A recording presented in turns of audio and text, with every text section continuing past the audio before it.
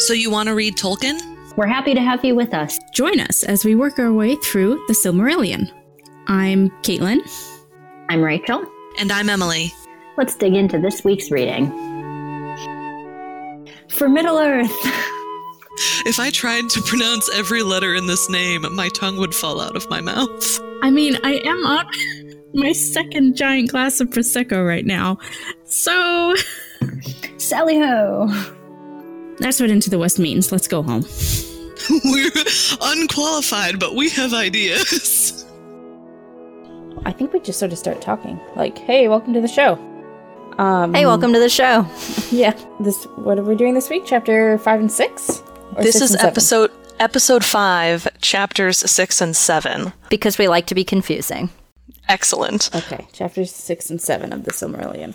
Great. And we brought back a ton of characters that we've met at previous points in our world-building journey. So we're going to recap those at the top of the show, and then get started on what happened in each chapter.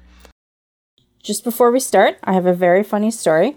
Because I'm mostly reading this in an ebook, I just sort of opened the Silmarillion when I was starting the reading, and started reading the next chapter, because I assumed I had just left it at the next chapter. I finished that chapter, and the whole time I was reading it, I kept thinking to myself, man, these are some weird spoilers Tolkien is just dropping in here. Like, we're just going to go back in time in the next chapter and cover how all this happened. And then I realized I was reading chapter 10. Well, yep. But because of the way Tolkien writes, where sometimes he will just mention something that happens in the future, I was just like, oh, all right, I guess this is what we're doing. Well, we'll just roll with it. Why not? Yup, it was very strange. So we're really good at this. So good. But you know what? To be fair, Caitlin, the story isn't exactly linear, so I can kind of understand why you would be confused. Like, why you would consider that to be normal until suddenly it wasn't. And it literally covered, like, what's happening over in Middle-earth while all of this is happening in Valinor. So it was like, it actually did match up, in a way. Yeah. Well, there we go. All right. All right, so Emmy's gonna take characters that were mentioned in these two chapters. Yes, I am. So let's get started with, at the very beginning, we have Finwë and his wife Míriel, if I'm pronouncing that right, who knows.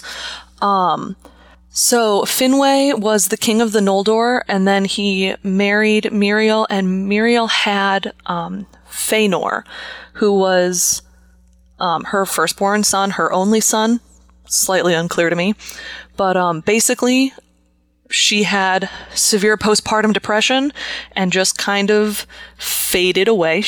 Her soul left her body and she died. And in the book they explain this as Fëanor had more life than any of the other elves. And he ends up becoming this really expert crafter, especially with jewels, and he goes on to create the Silmarils. Then he also marries Nerdanel. I'm not sure if I'm putting the emphasis on the right syllables here. I don't think there's any way to make Nerdanel into a good name. So. It's not as bad as Tuna, but yeah, it's pretty bad. So Fëanor and Nerdanel get married, and all of the elves have, like, secondary names where, like, Fëanor is an expert crafter, or Finwë is the king of the Noldor, and Nerdanel's, like, secondary name is basically that she's the only person who can talk sense into Fëanor. She's the only person who can make him chill when he gets all worked up, which is a little sad. Nerdanel's father is named Mutton, who knows? And he takes Fëanor under his wing and teaches him about crafting metal and stone. And after Míriel dies, Finwë, the king of the Noldor, takes a second wife named Indis. And she has 2 children named Fingolfin and Finarfin. And also sisters who aren't mentioned, because why would we care about sisters? This is, So Tolkien's world. I was writing the notes, I was just double checking some stuff on the Lord of the Rings Gateway, I think it is, and it listed to the two sisters of Fingolfin and Finarfin. And I was like, what? Those were not in the family tree that's in the Silmarillion. Like, that is ridiculous. I didn't even check my family tree in the back to see if that was true, but They're not there. They are not. Yeah, they don't matter. I guess Jesus. we just ignore them. It did say that they don't, they stay in Valinor and don't get involved in the shit that's gonna happen. Good for them. Yeah. Some interesting shit happens in these chapters. We're not wrong. So basically, one of Feanor's claims to fame, in addition to being an expert craftsman, is that he hates Melkor more than anyone in the entire world, which, if you remember our original cast of the Valar, that's saying something. So the Valar that appear in this chapter are Manwë, our king, Manwë's wife, Varda, who was the Lady of Stars. We also have Ulmo, our bro who hangs out in the sea, who likes to move islands for fun. And then we have Tulkas, who is like the god of physical strength, maybe. It's not entirely clear. He runs around forests a lot. That's pretty much all he does with his time. And then we also have some random names for elves that pop up, right? Like the Noldor and the Vanyar and the Teleri. And they throw these names around a lot, but basically they're all the different kinds of elves. So the Vanyar are the high elves, and I can't remember exactly what their claim to fame is, but I believe they were the very first clan of elves. And they're basically pretty happy in Valinor and don't really want to leave or get involved in anyone else's problems. Yeah, they never end up at Middle-earth, right? If I remember correctly, they never go anywhere. Yeah, they stay. They're super bros with Manwë. Yes. Manwë's little friends. And Manwë's the cult. Noldor are Manwë's the cult. greatest of the elves, or something. They're the ones who the Noldor are the ones who like to learn and craft and make things and name things. Yeah, so they are the proteges, basically, of Aule, who was the smith responsible for building mountains, and he was in conflict a lot with Melkor in our last chapter. And they also have that really unfortunate Tuna name hanging out in their clan.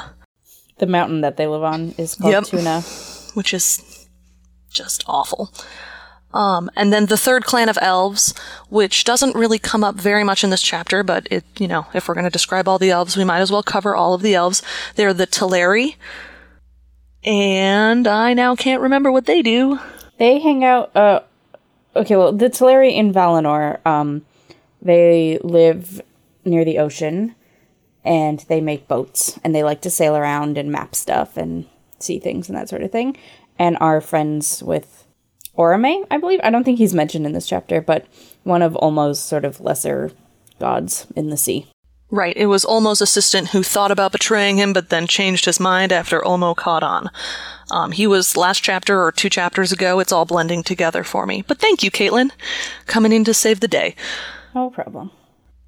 So then we have 2 more characters in this chapter. Mandos, who was in charge of keeping Melkor locked up.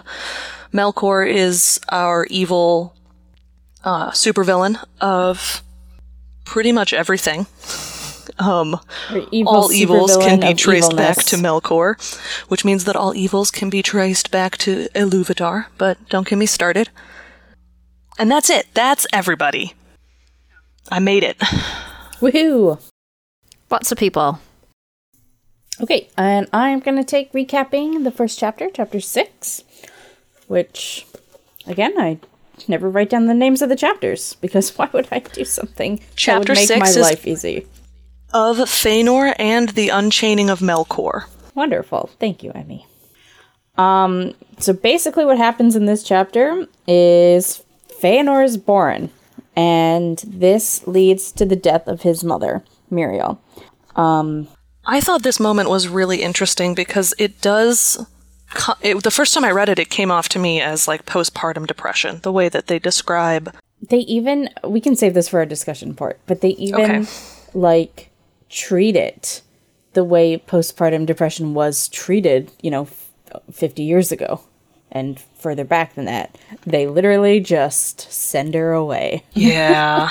Okay. No, we'll move this bit. We'll discuss to after. later. Yeah. We'll okay. talk it later. So Feanor is born, and the line that his mother gives about this is, "Never again shall I bear child, for strength that would have nourished the life of many has gone forth into Feanor." Meaning that, like, he was born and he basically drained all of her strength and all of her life and all of that, and all of the life that she had to give to others is now in him. And then Muriel dies, which is the first elf to ever die. That in Valinor, anyway. We don't really know what's happening with the Quendi. But as Very far true. as these people are concerned, she's the first elf to ever die. Feanor then grows really fast, and he learns a lot, and he creates a lot, and he's very passionate, and very quickly has much renown for creating things. It's of note that Feanor created the alphabet, the Tengwar that that famous Tolkien script. He's the one. Yeah, Feanor created that. Finwë, Feanor's father, remarries, I forget, Indis, and his half-siblings are born, Fingolfin and Finarfin, and a family rift is described because Feanor's father always sort of favored him, which obviously didn't sit well with the new children, and Feanor didn't really like the new family, and so, there was just some crazy family dynamics going on in there. And then after all that is sort of described, we switch over to some Valar stuff because Melkor has reached the end of his sentencing, which was to be locked up in the halls of Mandos. And sorry, I just read your notes that somebody added here. He was alone. He was locked in solitary confinement for 3 ages, and if we consider an age to be, I don't know, but like 1,000 years, given the way they describe everything, that is a long time to be alone. And then they're like, you need to come out and you need to be nice to us. Like, God. Manwë trusts him because he is an innocent, naive baby, is what somebody wrote here. We don't need to know. I wrote that. Emmy wrote that. Omo and Tulkas do not trust him. I feel like I read that Mandos also doesn't trust him, but then when I was writing my notes, I couldn't find that line again. I don't think he doesn't trust him. It sounded like, that moment in The Office where Jim is just staring at the camera? It felt like Mandos was doing that during this scene, because he just sits there and does nothing. Omo, as again, I believe Emmy has noted here, Omo was not deceived, and Tulkas just held a grudge. He clenches his fists every time he sees Melkor walk by. I was like, okay, that's mature. Melkor then starts to befriend the Noldor and starts to spread lies that he taught Feanor and sort of mentored Feanor about all of his most important works. But this was not true because Feanor, didn't want help from anybody, ever. True. And also super duper hated Melkor. And it's not really described what the origins of that hate is. Like, it might be this, that Melkor tried to take credit for some of his stuff. Or it might be something else. It's not really described. I think it's the moment at the end of the last chapter where the true hatred is born, which we will get to after Rachel accounts for Chapter 7. All right, so Chapter 7 is of the Silmarils and the unrest of the Noldor, which is basically Feanor making shit, being a shit, and Melkor also doing some shit. Don't hold back. Tell us how you really feel. Lots of dudes making bad decisions. So Feanor decides that since the light of the trees is so glorious, he needs to preserve it somehow, and so he makes these really awesome stones called the Silmarils.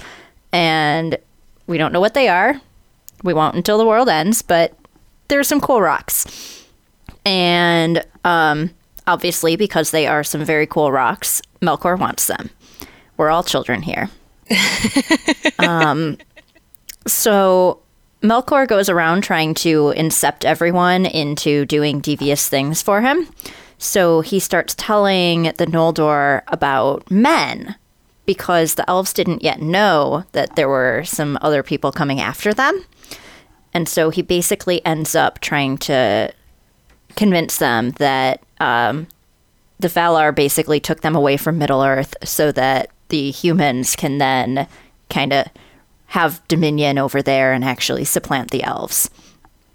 While he's doing this, Melkor also pretty much pits the brothers against each other, which doesn't sound like it was particularly hard to do. No, it did not. He also, pretty importantly, teaches everyone how to make weapons. As Caitlin has alluded to in the past, we didn't really have weapons until now. We've only just had our first death, but we gotta find ways to kill each other more dramatically so that we have a plot.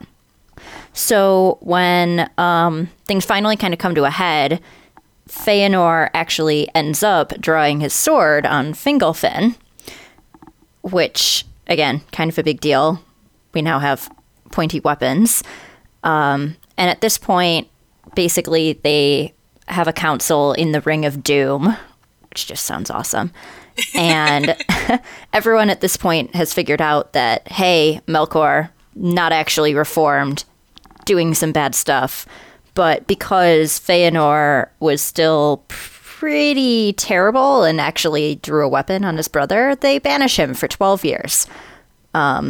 Which is so funny to me because, like, what are 12 years? Really? Yeah, right? These people live forever. But also, how are they measuring years? They don't have a sun and a moon we don't yet. have time. They don't have days.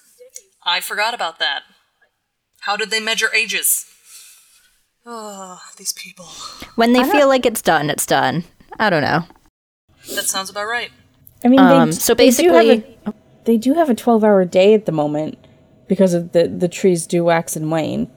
yes, Yeah, but but what's a how year? many days are in a year? Yeah, what is this? What is 12 years? Anyway, so this chapter basically ends with Melkor showing up on Feanor's doorstep in his new house in, I think, the north of Valinor. Or is it the south? Somewhere else in Valinor. And he has his best chance to actually buddy up with Feanor, trying to convince him that, like, hey, I'll help you get away from the rest of the Valar. Let's go be free. But he makes the mistake of also saying that you need to get away because the Silmarils won't be safe here. And Feanor realizes Melkor really, really wants them and literally slams the door in Melkor's face. I did think that was funny. That you've all capsed here. Don't touch my pretty rocks. He did not literally yell that, but that's basically what happened. Actually, I think it was, "Get thee gone from my gate, thou jail crow of Mandos." And he shut the doors of his house in the face of the mightiest of all the dwellers in Ea. And then his dad was super concerned that something was gonna happen, which, yeah, to be fair. Also, I'm pretty surprised cool. that went as well as it did. Yeah. Anyway, pretty cool imagery. Melkor basically gets away from everyone trying to hunt him down because they figured out he's still evil by becoming a cloud. I wish I could do that. Like, oh god, there's my manager. Cloud. Also, you get to rain on people when you're really pissed off at them. Oh, I like that. All right. So we're actually kind of combining discussion into one this week because these two chapters actually flowed into each other. They did. So, Caitlin, you have some good notes here. Want to start us off? Sure. My first note just comes from when they were describing Muriel, Feanor's mother. Let me see if I can find that here. Oh, wow, that goes from page 1 to then she's dead really quickly. Sounds about right. Mira was the name of his mother. Oh, because of her surpassing skill in weaving and needlework for her fans.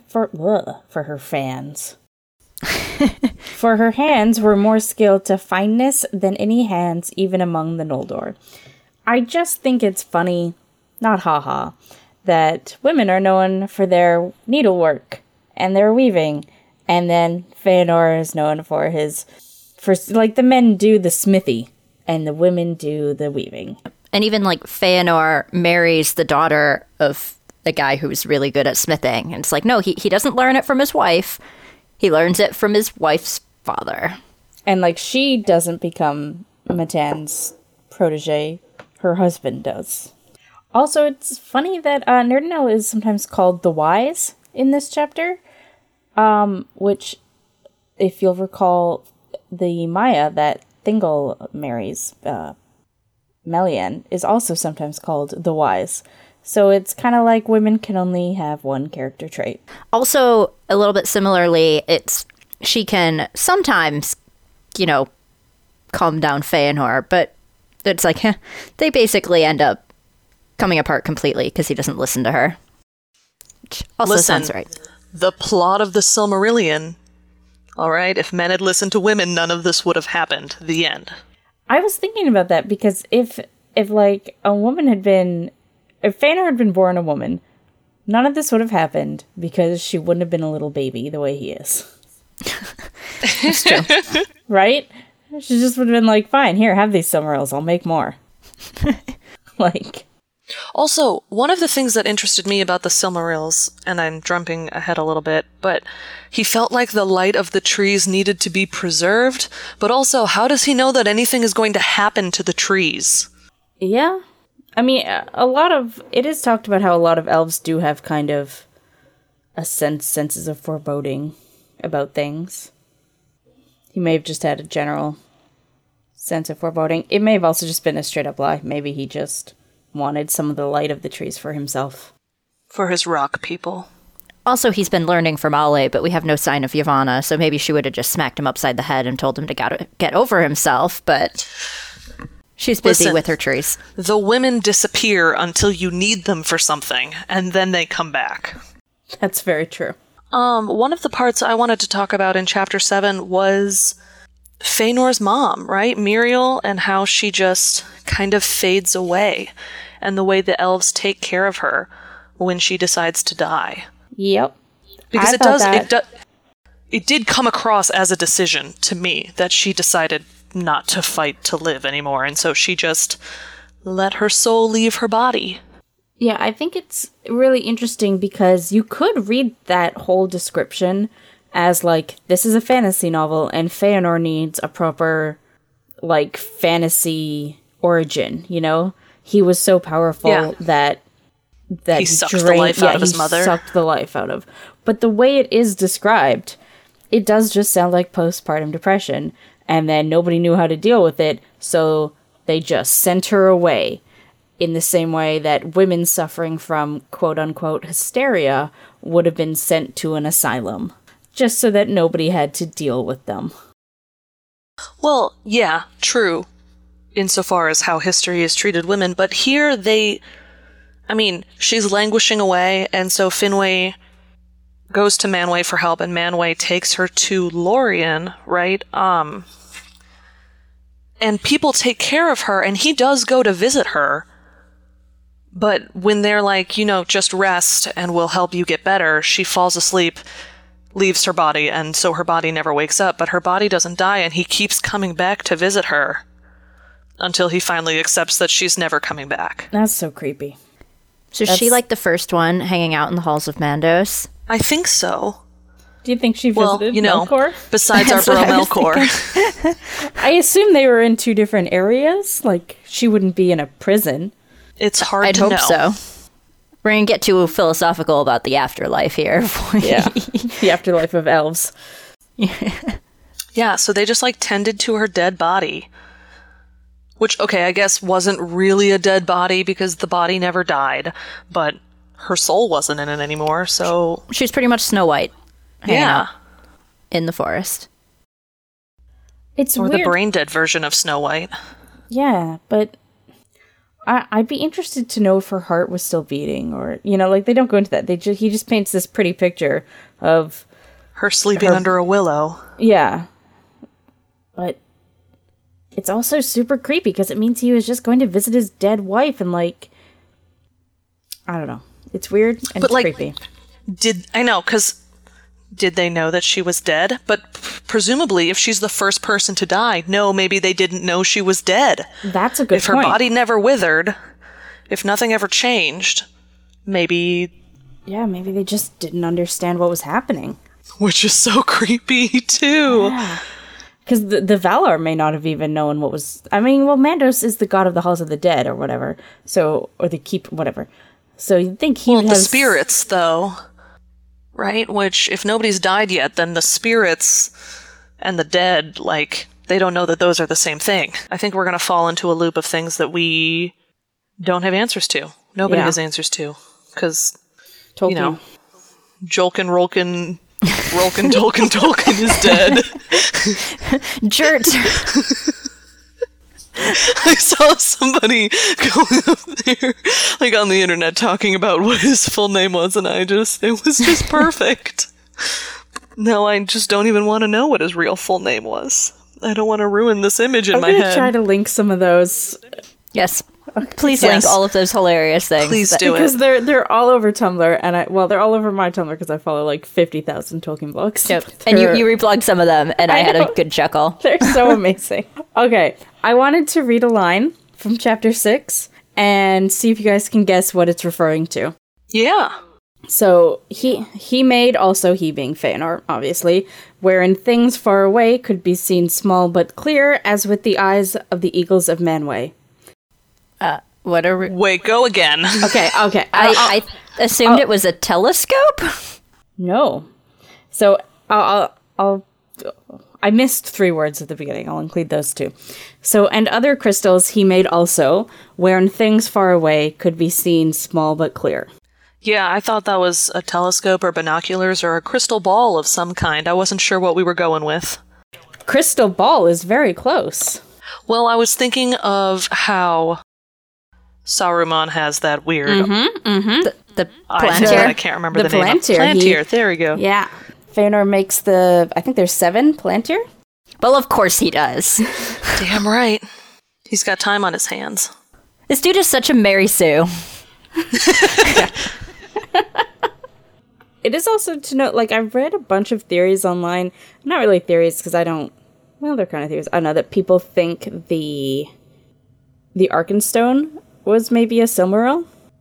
And, like, there is technically one you could make an argument that it could be, like, from where that one ends up.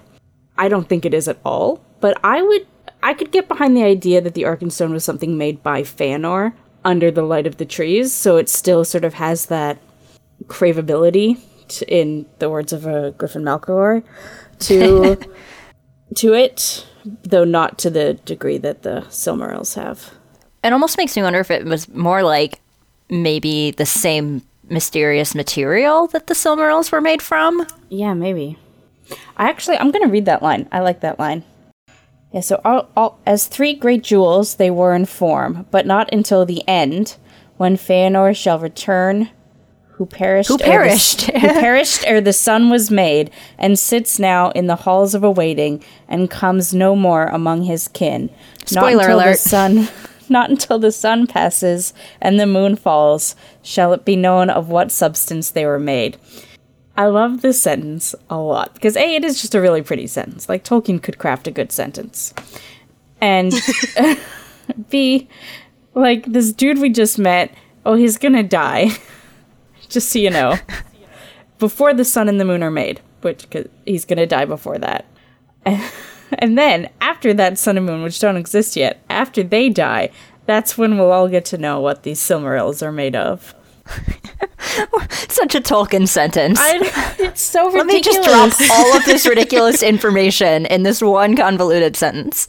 In a way, it feels like, because if you were just reading this as a book, you would by now be thinking, oh, Feanor's the main character, right? He's the dude we're gonna be with for this story, but he dies soon.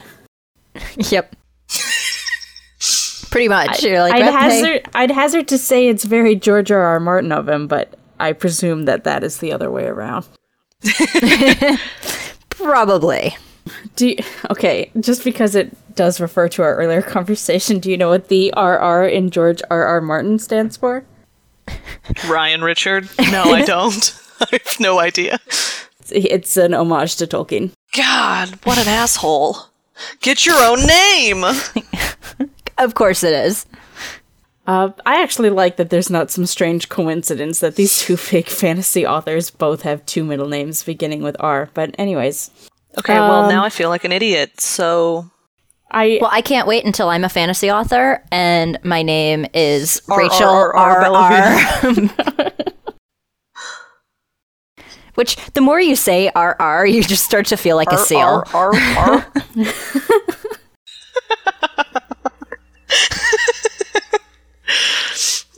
This is a very important conversation about Feanor bouncing Silmarils on his we have clapper very paws.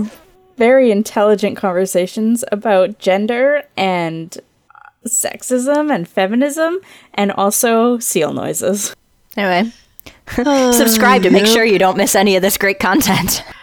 Where are my other notes here? So I did write down he called her by her names. I don't even remember who called who by whose names.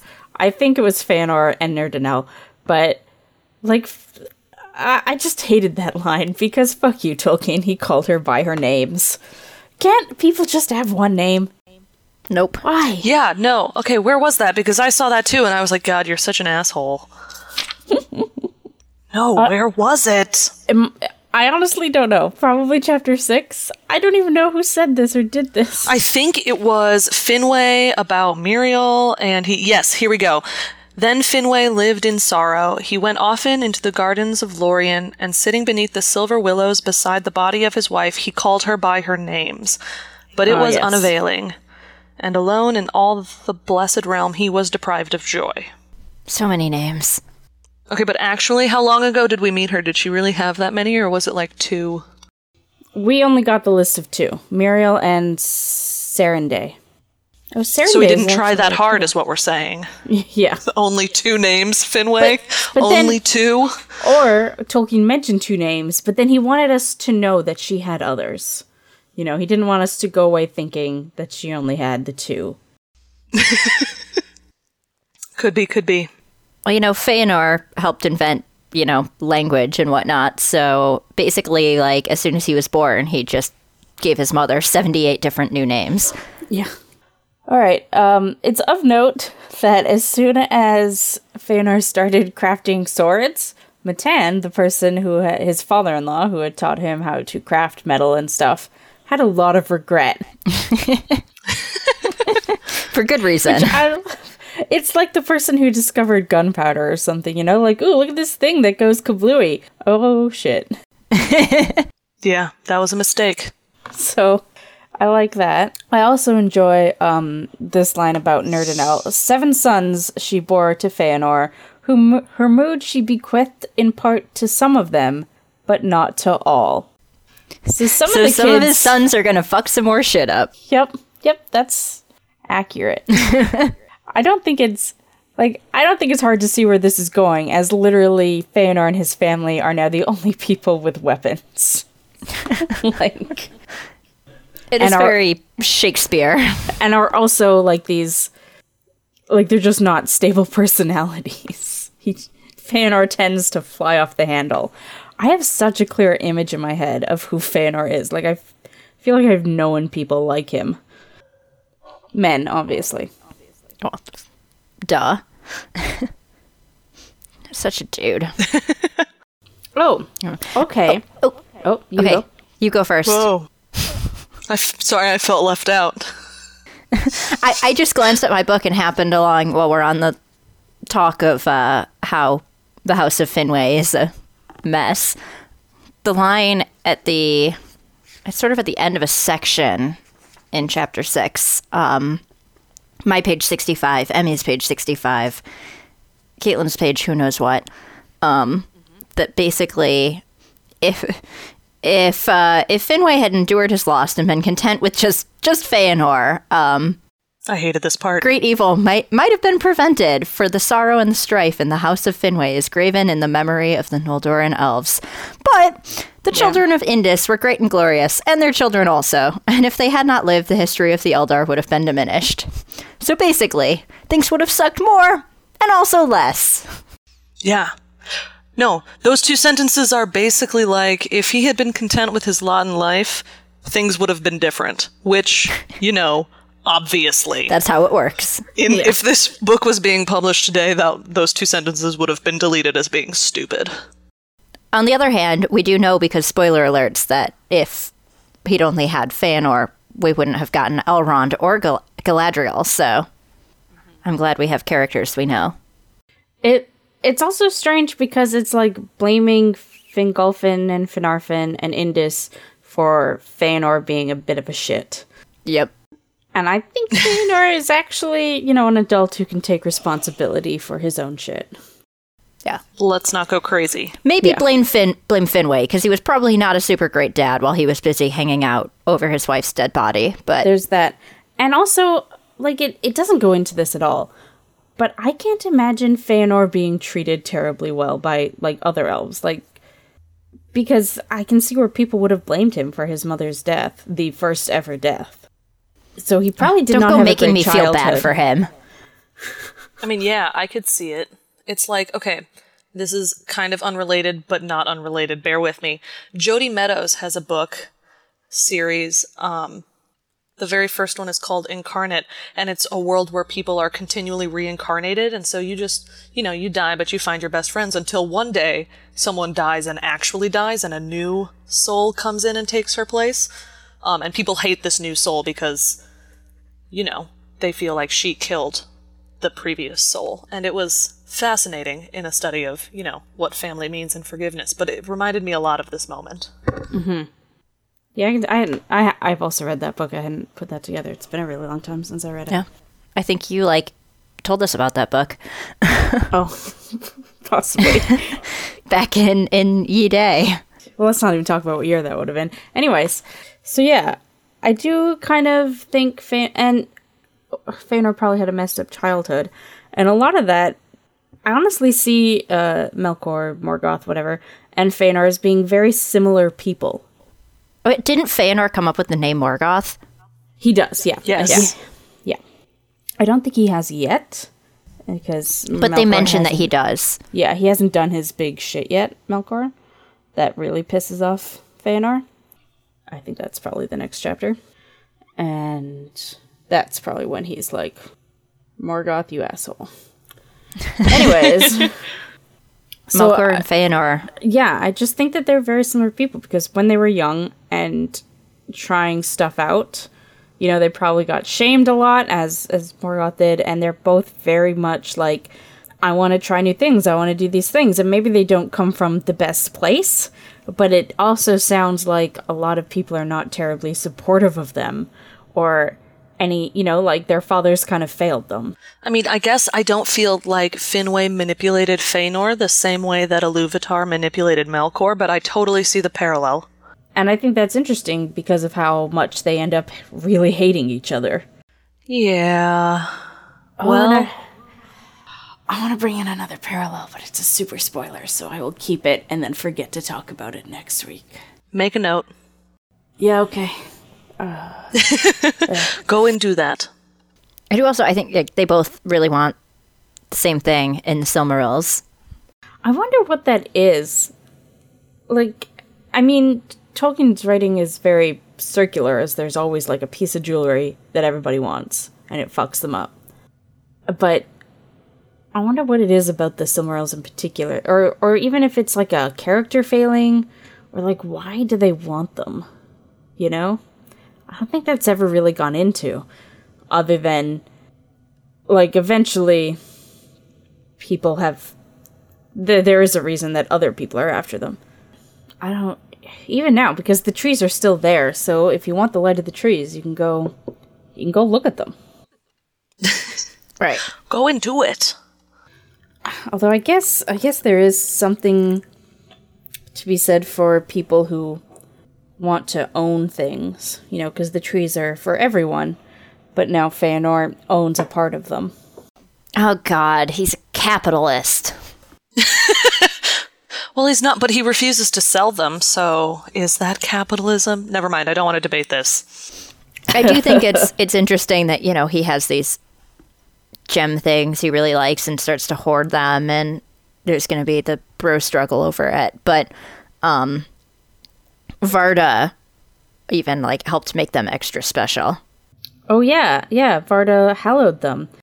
That's a good point, because... I'm assuming this is going to be a plot point, right? Yeah, I don't think Now that evil can't touch them. highlighted that, even though that was super important. All right, okay, I don't know if this is spoiler alert, but it says, no mortal flesh, and then, nor hands unclean, nor anything of evil will might touch them, but it was scorched and withered. Does mortal flesh include the elves? No. Okay. Because they're not mortal. I assumed not.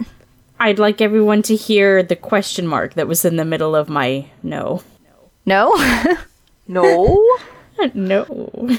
I would assume no, because Feanor can still hold them at the moment.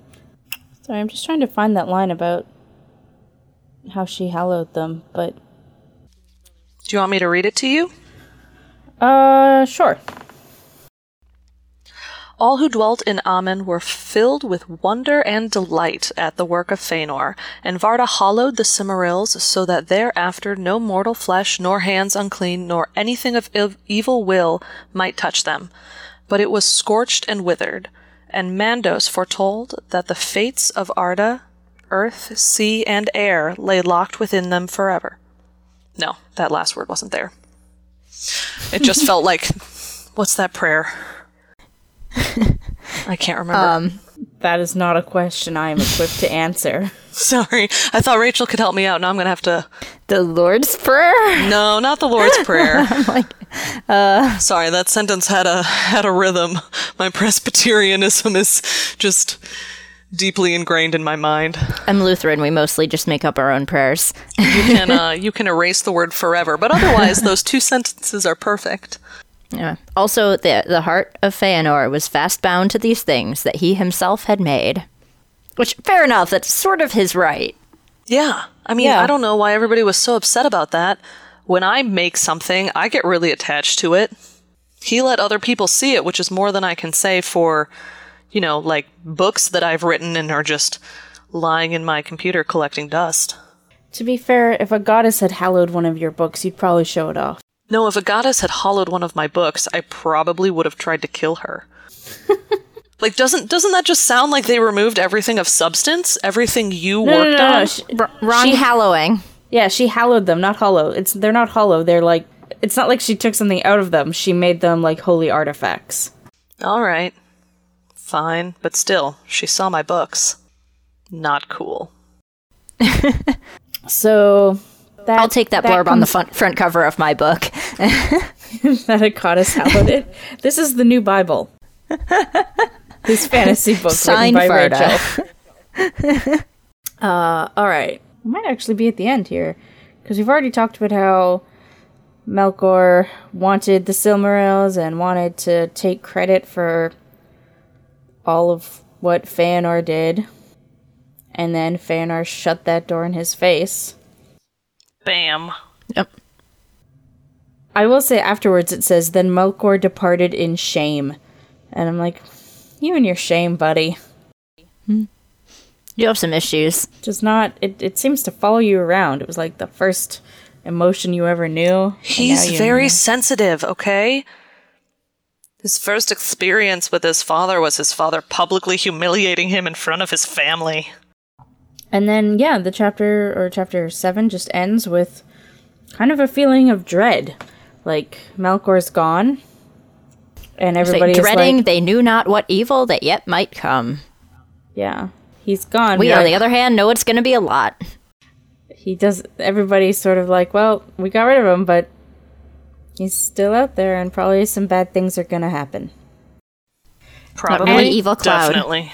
Yeah, and with that, next week's homework is Chapter 8, The Darkening of Valinor. and Chapter 9, The Flight of the Noldor. So those are going to be happy chapters, I think. Yeah, they sound really optimistic. cheerful. Yeah. I'm excited for the Darkening of Valinor, which I guess, well, I mean, I know exactly what that means, but one can assume what it means also.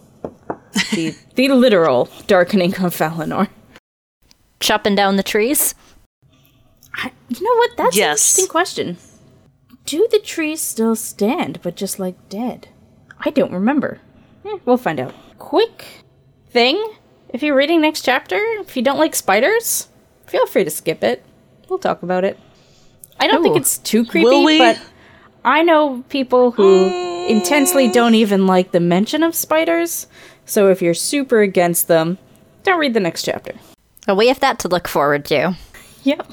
If you want to contact us about anything we've talked about today, you can on Twitter at ToReadTolkien or email us at youwanttoreadtolkien@gmail.com.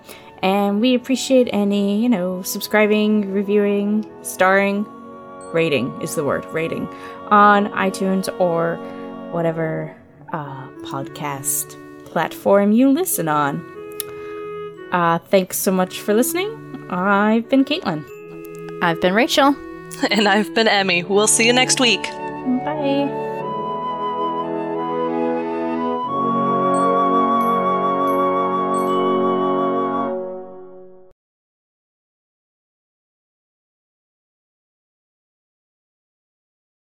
Oh my god, I've been watching a lot of curling recently, and our Canadian commentators too. on the curling have the most fucking Canadian accents ever. They groom them. They groomed them for 4 years for this moment. Every time they say guard, they say like gird. And I'm like, oh Christ, no. Oh, it's so bad.